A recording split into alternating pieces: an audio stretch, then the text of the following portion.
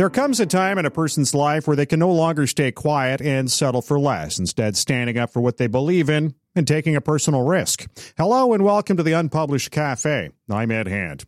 In late August, after a federal conservative leadership race and rumblings of unhappiness, and just ahead of the Conservative Policy Convention, MP Maxime Bernier announced he was leaving the Federal Conservatives to form his own party. Some felt it was selfish, while others said it was a breath of fresh air for like-minded Tories.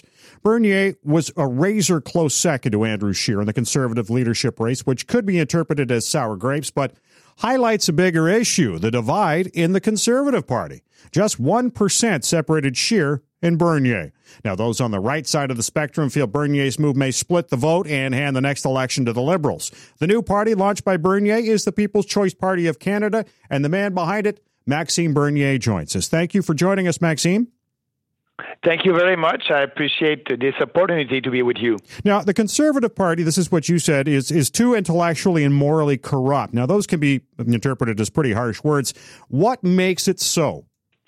Well, first of all, morally corrupt. It's because they believe in something and they're not saying that to the population. A lot of members of parliament from the Conservative Party of Canada, they don't like the cartel of supply management. As you know, it's the cartel that impose huge prices for dairy, poultry, and milk for Canadians. We are paying twice the price for these products if we compare that with other countries. So privately, they're free markets and they want a free market there, but publicly they're saying the opposite. And at the same time also, I don't know what the conservatives believe in anymore, because before having a position, they're doing a lot of focus group and polling and all that. If they know what they believe in, they don't have any reason to do polling. And actually, when I was running for the leadership of the Conservative Party of Canada a year and a half ago, 49% of members voted for our platform, a real conservative platform with bold reform. And when Andrew Scheer told me a month ago that they won't take any of our ideas to be part of the next platform for the election in 2019, I said to myself, why staying with a party when you don't believe in the platform and when they don't want to listen to 49% of their members? So I decided I had two choices at that time, to go back in the private sector or to create our own party based on that platform about more freedom and less government. And that's what I did, and I'm very, very happy. It's going very well up to now.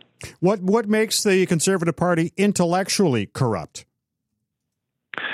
Intellectually, it's like just I said, personally they believe in something and publicly they're saying the opposite. So they're not honest with the population. I know that some MP, they came to me and said, "Oh, Maxime, you're right about the abolition of supply management, but we cannot say that because maybe we will not win a couple of seats in Canada." So for them, it's more important to try to keep that cartel happy and try to keep some seats in Quebec instead of working for 35 million Canadians. So that's not intellectually correct to do that. How long do you feel that the Conservative Party has been that way, intellectually, morally corrupt? Is it? Can you place it like one point in your political career where you said this is wrong, this is not the way this party's supposed to be? For sure, I was a minister in the government under Stephen Harper, and I fight to abolish subsidies to big business, corporate welfare, and I was not successful around the cabinet table. But at that time, people in the party told me, "Maxime, we didn't speak about that during the election. We don't have the mandate, and if you want to change that and to abolish corporate welfare, it must come from the members. So at the next convention, try to put that on for a debate, and if they voted for that, after that at the party, maybe we can take that and run on it for an election, and after that doing it." So I understood understood at that time that we didn't have the mandate to do that. But right now, I was asking the party to be on that side and to abolish all these subsidies that the government is giving to Bombardier and GM and all these big corporations. I said we must stop that, and it's not fair for a small business entrepreneur in Toronto or in Saint-Georges-de-Beauce to pay taxes for after that the government giving that to these big corporations. These small entrepreneurs, they won't receive any grant from the government, but they're paying a lot of taxes. So I was not able to convince the members of the Conservative Party of Canada, and most importantly, the leadership, and Andrew Scheer and the leadership, to take that position. So, if you believe in free markets and freedom, because the Conservative, our principle is for freer markets and free markets, you must have policies that are in line with that. But keeping a cartel in place for dairy, poultry, and eggs, it is not a free market policy. So that's why I said to myself, I don't have any time to waste with the Conservative anymore. Maxime Bernier is joining us. He is the founder of the People's Party of Canada and independent MP for Beauce, Quebec. Let's talk some party policy of the People's Party there, Maxime. And why do you feel the federal government should change its approach to health care, giving tax points to provinces instead of transfer payments? Because that would be the only way to have more innovation and more competition in the healthcare delivery of services. Like in other countries in Europe, I don't want us to have a healthcare delivery of services like in the U.S., but in Europe, you have in France, in Sweden, and all these countries in Europe, the population, they are having better services for healthcare than in Canada. There's no waiting times over there. So the way to improve that is to be sure that provinces will be responsible for healthcare, because in the Constitution, healthcare is 100% a provincial jurisdiction. So what we are doing at the federal level, we are taxing Canadians and using that money, and after that transferring that to provinces for healthcare. But at the end, the citizen of Alberta, if they don't like the healthcare delivery of services and they don't like the waiting times, they don't know who to blame. Is it the federal government because we're not giving enough money to a province, or is it the province because they're not able to manage the healthcare services? So that, I want them to be responsible. I want the provinces to be responsible. So the way to do that, you lower your tax at the federal level, and as you know, I don't like taxes, and I don't like to tax Canadians, so you lower their tax and you let province tax for their own responsibility. And like that, the citizen of a province, they will know who to blame. They will blame the province, and if they need more money because they are not efficient, a province will have to tax more. But maybe politicians at the provincial level, they will think twice before taxing more their citizens, and they will try to develop other kind of services like in Europe, so maybe having a little bit more private delivery of services, but at the same time keeping the universal coverage, and we can have that, and it's a better system than what we are having right now. So that would be the provinces that will be in charge to have less or more private delivery, and they'll be responsible for that, and at the same time we will respect our Constitution. So that's the best solution to improve our healthcare delivery of services. And, was this one of your ideas when you were still with the Conservative Party that got rejected by the party? No, I didn't. I didn't try to impose that on the party. I didn't push that for the party. I delivered a speech about it couple of maybe, I think, 6 years ago or 7 years ago about that. It was about respecting the Constitution, because the federal government and we did it when we were in government, to interfere in provincial jurisdictions to buy votes, but that's not respecting the Constitution. So I had that idea before, but I didn't push that for being part of the agenda of the government, because I knew that we didn't run on that, and it's a big change, and we must explain that to the population before doing it. So I'm ready to do it. That's why I like to be in politics. I like that kind of challenge. We know that policies who are based on individual freedom, personal responsibility, respect, and fairness are the best policies for the country. So I like to speak about it, and if people like it, they will come in our party. If they don't, they can vote for another party, and that's okay. That's the democracy. You also would like to see the airline industry in Canada open to foreign competition. Is there an appetite by foreign companies to enter the Canadian airline market? I think yes. When you will open the market, the cost it is huge to travel inside the country. Mm-hmm. For a Canadian traveling outside Canada, it's very competitive, but inside the country it is not. Why? Because first of all, we have to privatize the airport, like in Australia. If an airport wants to invest and being more efficient, the only way that they can raise money it's by taxing the airlines or taxing the consumers, and they can also have a loan too, but they cannot go on the capital market and having money from the capital market.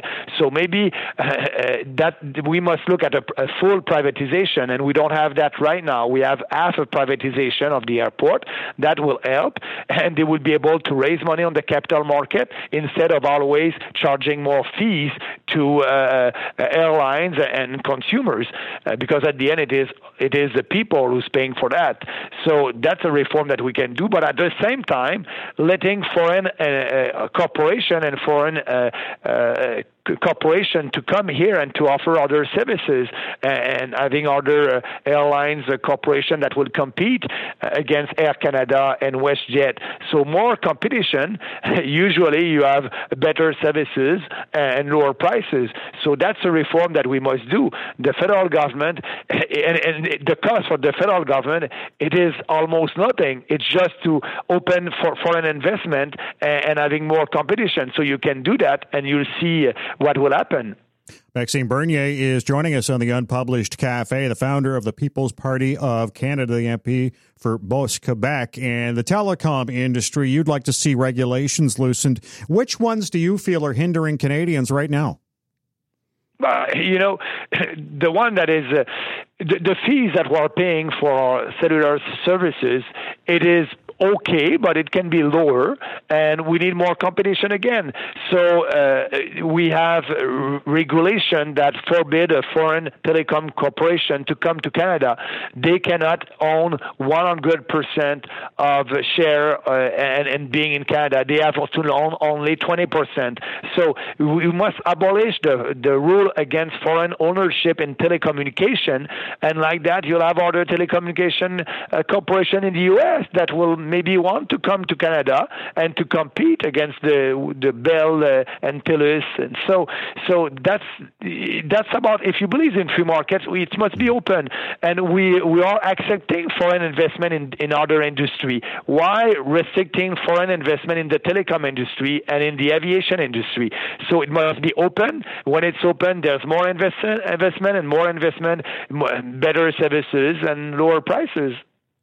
You also suggest privatizing Canada Post, and we've heard that one before. But that might work in bigger centers, but in small town Canada, that little post office is a key part of the fabric of the culture of that town. How do you take that out of the town? First of all, Canadians, they don't use a lot Post Canada, with the email, and we are in 2018 right now, and so we are using Post Canada during Christmas time, and you can have, instead of having a post office, you can have an office in a grocery or a pharmacy, and so there's other corporation that can compete there.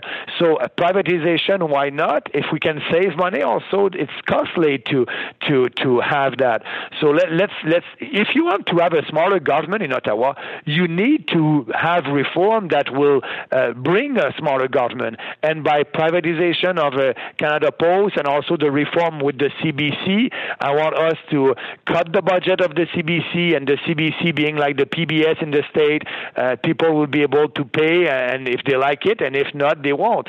So that's why we are serious about a smaller government in Ottawa, a government that will respect the Constitution, because we are speaking about these bold reform that we need to do. Right now, the Conservative Party of Canada, they're saying, we want to balance the budget. We don't know how long it will take and what they will do to balance the budget. They don't have a plan. They just have slogan. And for us, it's not slogan. We have a platform, a strong platform, and we'll be able to deliver what we are saying, because we are speaking to Canadians and explaining our reform. And Canadians, I think they understand that if you are serious about a smaller government, you need to do these kind of reforms.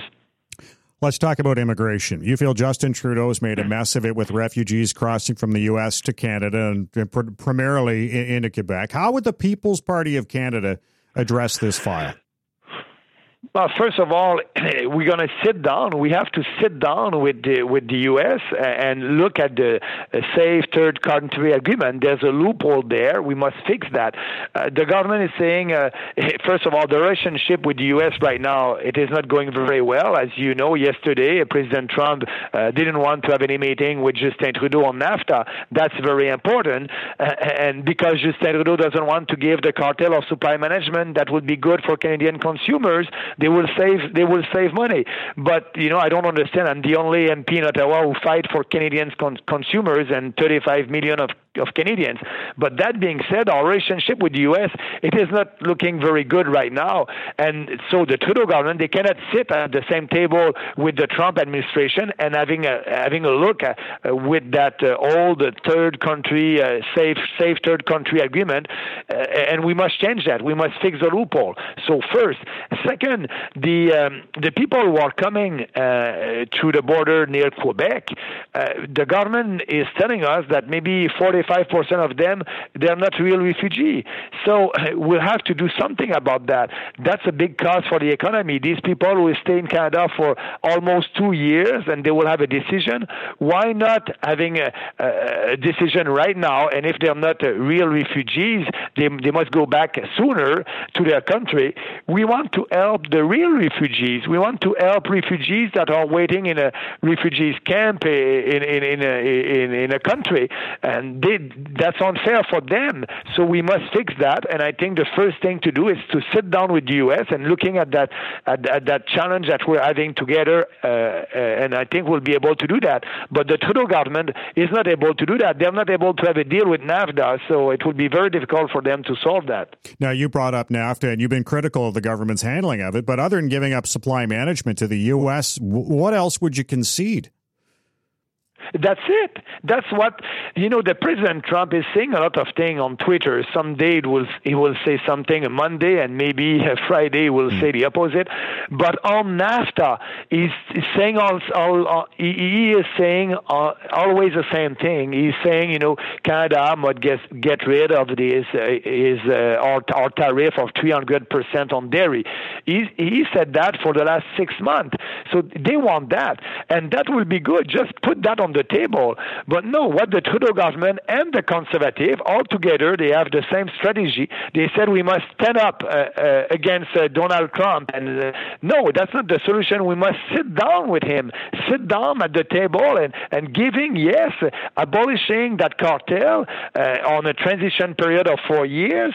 And that will be good for Canadian consumers. And we won't put at risk 20% of our economy, because, as you know, 20% of our GDP is depending on our trade relations with the U.S. So it's crazy what's happening right now. The Trudeau government, they're having the solution, but they don't want to do that because they're saying maybe we're going to lose some seat in Quebec or some seats in Ontario. You need a government that will speak for our national interest, and the national interest is to give that. And I'm sure that if the Trudeau government is giving that, it will be, first of all, we will be able to have a deal, and second, it will be very good for our economy and for Canadian consumers. All right, let's look a little further down the road, Maxime. Some conservatives feel you'll split the vote and hand the next election to the Liberals. Do you see it that way? But first, I must say, is there a real Conservative Party? Is the Conservative Party of Canada?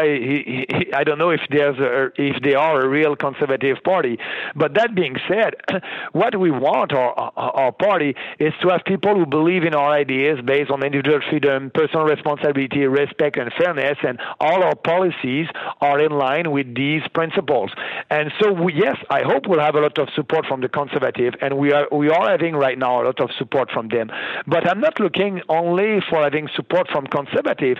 We can have the support of some NDP that voted NDP, but they can vote for us if they want to help the poor. We want to abolish the cartel of supply management. That would be good for the poor. We want to abolish corporate welfare. That would be good for a small business entrepreneur. We can have these kind of people. We can have also the support of people who voted for Jean Chrétien and Paul Martin a couple of years ago because they balanced the budget and they lower taxes.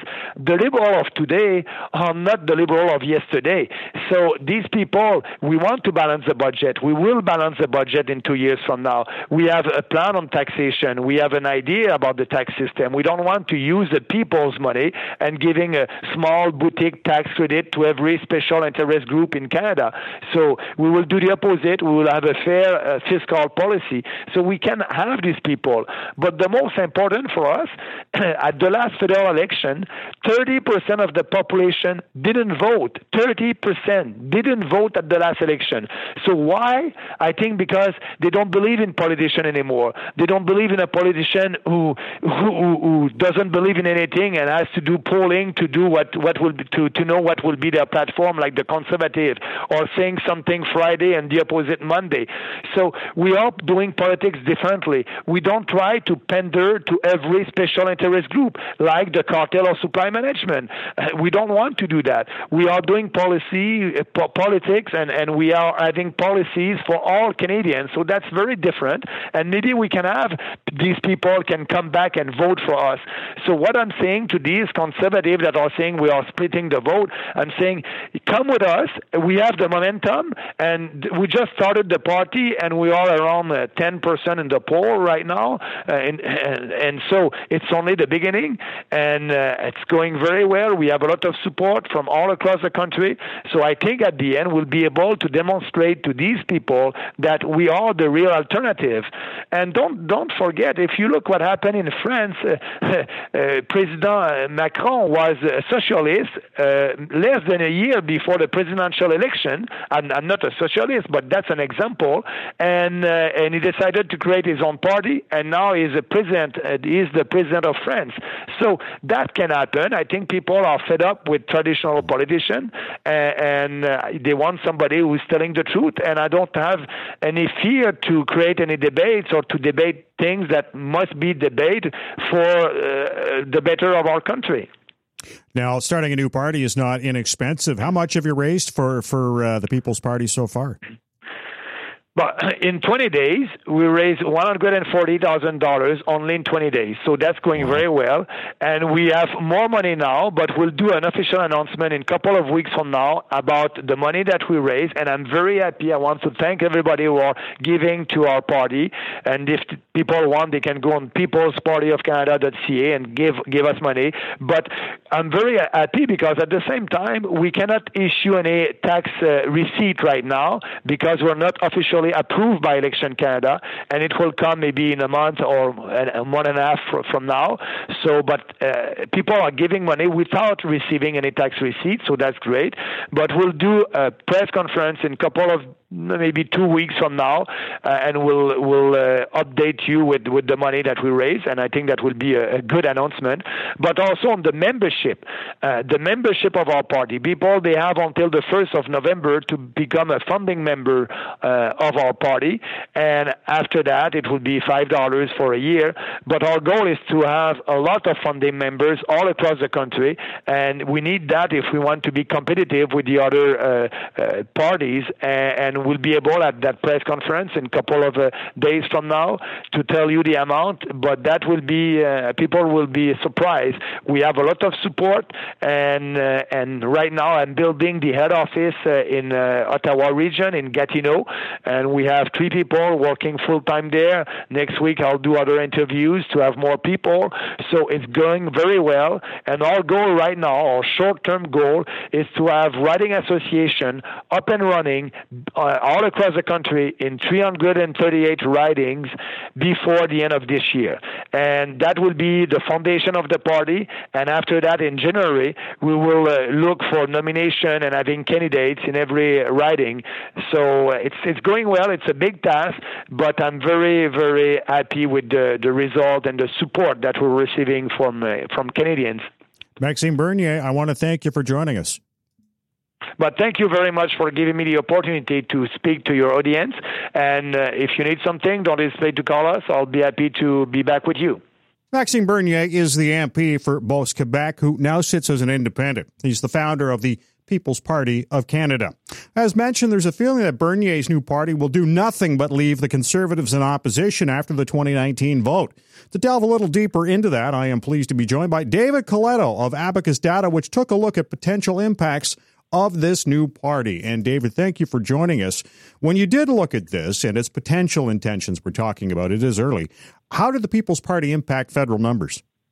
Well, soon after Mr. Bernier left the Conservative caucus, remember that sort of eventful press conference, we went into the field right after that weekend, before he even had named a party or anything like that, and found that there was sizable potential for him. 13% of respondents said they would vote for Bernier's party after we gave them a description of some of the issues he would highlight, that being, reducing immigration levels, getting rid of supply management, and taking, really working with Trump much closely to get NAFTA done, taking a much more conciliatory approach. And so there was an audience for it. More recently, again, just as he was announcing the name of his new party in mid-September, we asked people, okay, now if we include Bernier, how would you vote? The number dropped somewhat, but still sizable enough that I think it was 8% or 7% of respondents said they would vote for Maxime Bernier,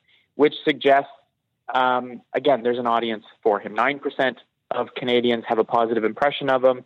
32% view him negatively, so he's has a far more negative impression than positive. But that 9% is important, not because it's enough to become prime minister or win a lot of seats. But the real question is, does he spoil things for the Conservatives? And our data to this point suggests if he's able to get this enterprise off the ground, he could be a real threat to Conservative fortunes in the next election. Now, you asked Canadians about Bernier's view on the Conservatives, and his quote was being morally and intellectually corrupt. More than half agreed, including more than 20% of Conservative supporters. I would have thought that would have translated into higher numbers for him.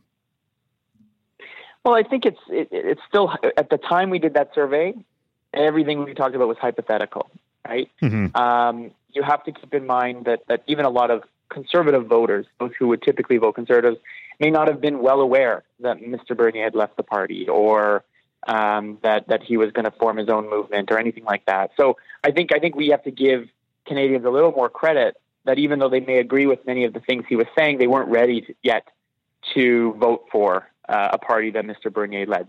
Nonetheless, there was still a lot of potential support there. There were still a lot of people.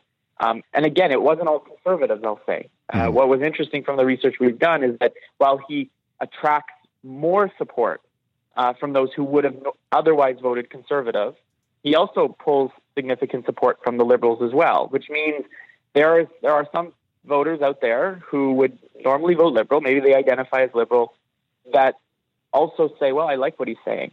I like that he's trying to be different, or I like that he's talking about things that no other party in Canada is talking about. And that, if anything, is I think, both from Mr. Bernier's perspective, the opportunity he has, from all of the major parties' perspective, the threat that he poses is that he has nothing to lose, and so will go all out to, try to capture 15 to 20% of the vote, which would probably be a realistic goal for him, because he knows that, going from zero to majority government or even a minority government is very unlikely or almost impossible to do. David Coletto of Abacus Data joining us as Abacus took a look at federal numbers after Maxime Bernier announced his creation of a new political party, and Abacus Data did some checking with Canadians on their perspective on the intentions. Now, which issues work in the favor of Bernier's new party? Well, I think I frankly don't think supply management has the country on edge and thinking about it. It's for some people a really important issue, but it's one he puts in the window all the time. But I don't think it's the one. And we've seen we've done research that shows most Canadians think they pay about the same as others on milk. They actually support the idea of making sure farmers get a living wage. Those things aren't I think really salient for him. Where there's potential is concerns around immigration, concerns around diversity. In the research that we do, we see a sizable minority, still a minority of Canadians, who feel that, for example, they may not recognize Canada anymore. They agree with that statement, or feel that immigrants are a burden today on society. And so, given that he may be the only party or the only leader out there talking about that in a much more aggressive way, right? Not just using kind of coded language sometimes that other parties might use, but actually coming straight out and saying, I'm going to reduce immigration. I'm not comfortable with extreme multiculturalism. There's an audience for that in Canada. It's not big, but it's big enough that it can resonate. And I think he's seen, I think, the opportunity there and the potential for that. And of the issues he talks about, that is the number one, the connection. I don't think, in the same survey we asked about Bernier this month, we asked people what they think about Donald Trump. And Donald Trump has like an 80% negative rating in Canada. No one really likes Donald Trump. So if I was advising Mr. Bernier, I wouldn't say don't hook your wagon onto Mr. Trump's popularity. So I don't think he'll play that card too much. I think it's the immigration and diversity and multiculturalism angle that he recognizes there is potential there for him.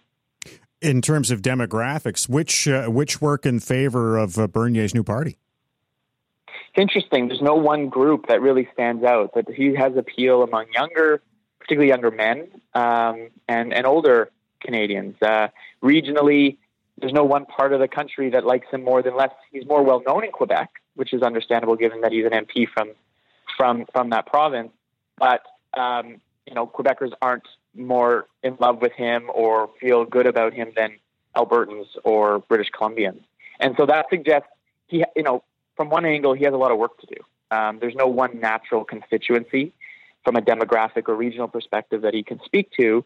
On the flip side, I think he'll have appeal in large parts of this country and with across the spectrum of different demographic groups. And so, again, it's all hypothetical now. He doesn't have candidates running in every riding. The election hasn't started, but there's probably enough out there for him in different groups that he could start to build a coalition of voter groups that aren't all from one category or aren't all from one region of the country. That kind of makes him a little tough to defend against too, when you're running against him in the next election, right? Because you can't really target right in on one group. Exactly. I mean, you could probably, because of the issues he's going to accentuate and talk about, even though in our data we say liberals liberal voters might find some of what he's saying appealing, he's really speaking to a conservative audience. So, the conservatives need to be the most concerned about the potential for him to steal some of their voters and appeal to them in a way that he has been trying to do. But you're right, there's no obvious group that you need to speak to or defend against. On the flip side, because our system requires you to win seats and win votes in a concentrated manner, if he has a natural constituency regionally, right, new upstart parties, they do well, like the Reform Party or the Bloc Québécois. They do well when they have a concentrated regional base. Mr. Bernier, based on our polling to date, doesn't have that. So he may get across the board 5-6%, up to 10%, maybe, in really good circumstances. But that may not translate into any seats, perhaps even his own. He may not be able to pull that out, and that means he will have an impact on the outcome, maybe get no representation in the House of Commons. Now, how is Maxime Bernier's interest being engaged along provincial lines?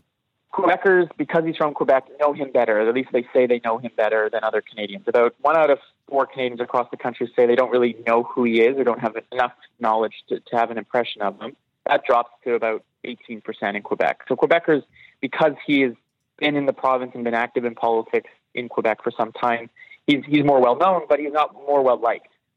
In fact, more Quebecers have a negative view than any other region of the country. What's interesting, again, about Mr. Bernier is, whether you're talking about Alberta, which is a naturally more conservative province, or Ontario or Atlantic Canada, you're talking about a range from 7 to 12% of each province that has a positive impression of him. That suggests there's no regional base. There's no stronghold, no potential stronghold for Mr. Bernier. And so his appeal crosses all provinces, but is also not concentrated enough, I think, to convert into a lot of seats at this point. A lot of people talk about the launch of this party, obviously spawned out of being upset with the Conservative Party. We saw this back in the 90s with the Reform Party and the Canadian Alliance. Now, is the fact that he has no regional support, no one defined regional support, the difference you see between this situation today and then with the Reform Alliance, which was pretty solid in Alberta? I see opportunities to align himself with some of those provincial movements. Think of what just happened for your listeners if they're following the New Brunswick political scene, which most of us may not normally, but there's some interesting stuff happening there. There was an upstart kind of populist party called the People's Alliance that, if you think of the name, sounds similar to what Mr. Bernier is offering.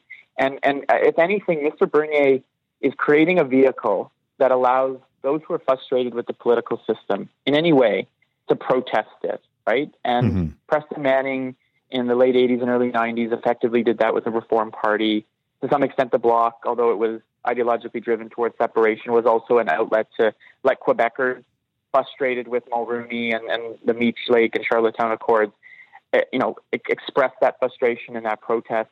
Bernier can tap into that, and we've seen it in different provinces, not all provinces, but in some, like Alberta with the Wild Rose Party, and in New Brunswick more recently with the People's Alliance, that, again, it's not everybody, it's not a majority of the voters, but there's a sizable minority who may just want to vote for him because he's a rabble-rouser and looking to disrupt the apple cart. What trends will you be following to gauge the impact of the People's Party of Canada heading into the next federal election? Well, I think there's two. From a public opinion perspective, we're going to continue to track to see whether people, get to know Mr. Bernier, warm to him or not, whether people are more open to voting for his party or not. Those are all kind of metrics. They matter almost more than whether, if we ask the ballot question, how would you vote today if the election were held today? That matters less than someone's willingness or openness to voting for the party. That's from the public opinion perspective. There's also the actual organizational side of this very difficult task that Mr. Bernier faces. He's got to recruit candidates. He's got to raise money. He's got to build a party infrastructure, basically from nothing. And while he has his leadership campaign to kind of build off of, he doesn't have a brain trust, a strategic team that many of those who supported him during the leadership of the Conservatives aren't with him now. And so, all of the public opinion data we referenced today is all hypothetical and dependent on whether he can actually build an organization. So I think if you're observing this and trying to get a sense of what's his true impact going to be, he has, in order to vote for Mr. Bernier's party in our system, there has to be a candidate running in your constituency. So he's got to find a way to recruit candidates that are running everywhere. He's got to find a way to raise some money, and then I think we can take this polling data far more seriously as we get closer to that election. David, I want to thank you for joining us. My pleasure, Ed. Thank you. I want to thank David Coletto of Abacus Data for joining us to look at the potential impact of a new center-right party on Canadian politics. Now it's time to hear from you. We want to know, is the People's Party of Canada a viable alternative for your vote in the next federal election, no matter who you voted for? in 2015? Yes or no? You can log on to unpublished.vote and make your voice heard. I want to thank David Coletto of Abacus Data for joining us on the Unpublished Cafe, as well MP Maxime Bernier and the founder of the People's Party of Canada, and joined us on the Unpublished Cafe. Thanks for listening. I'm Ed Hand.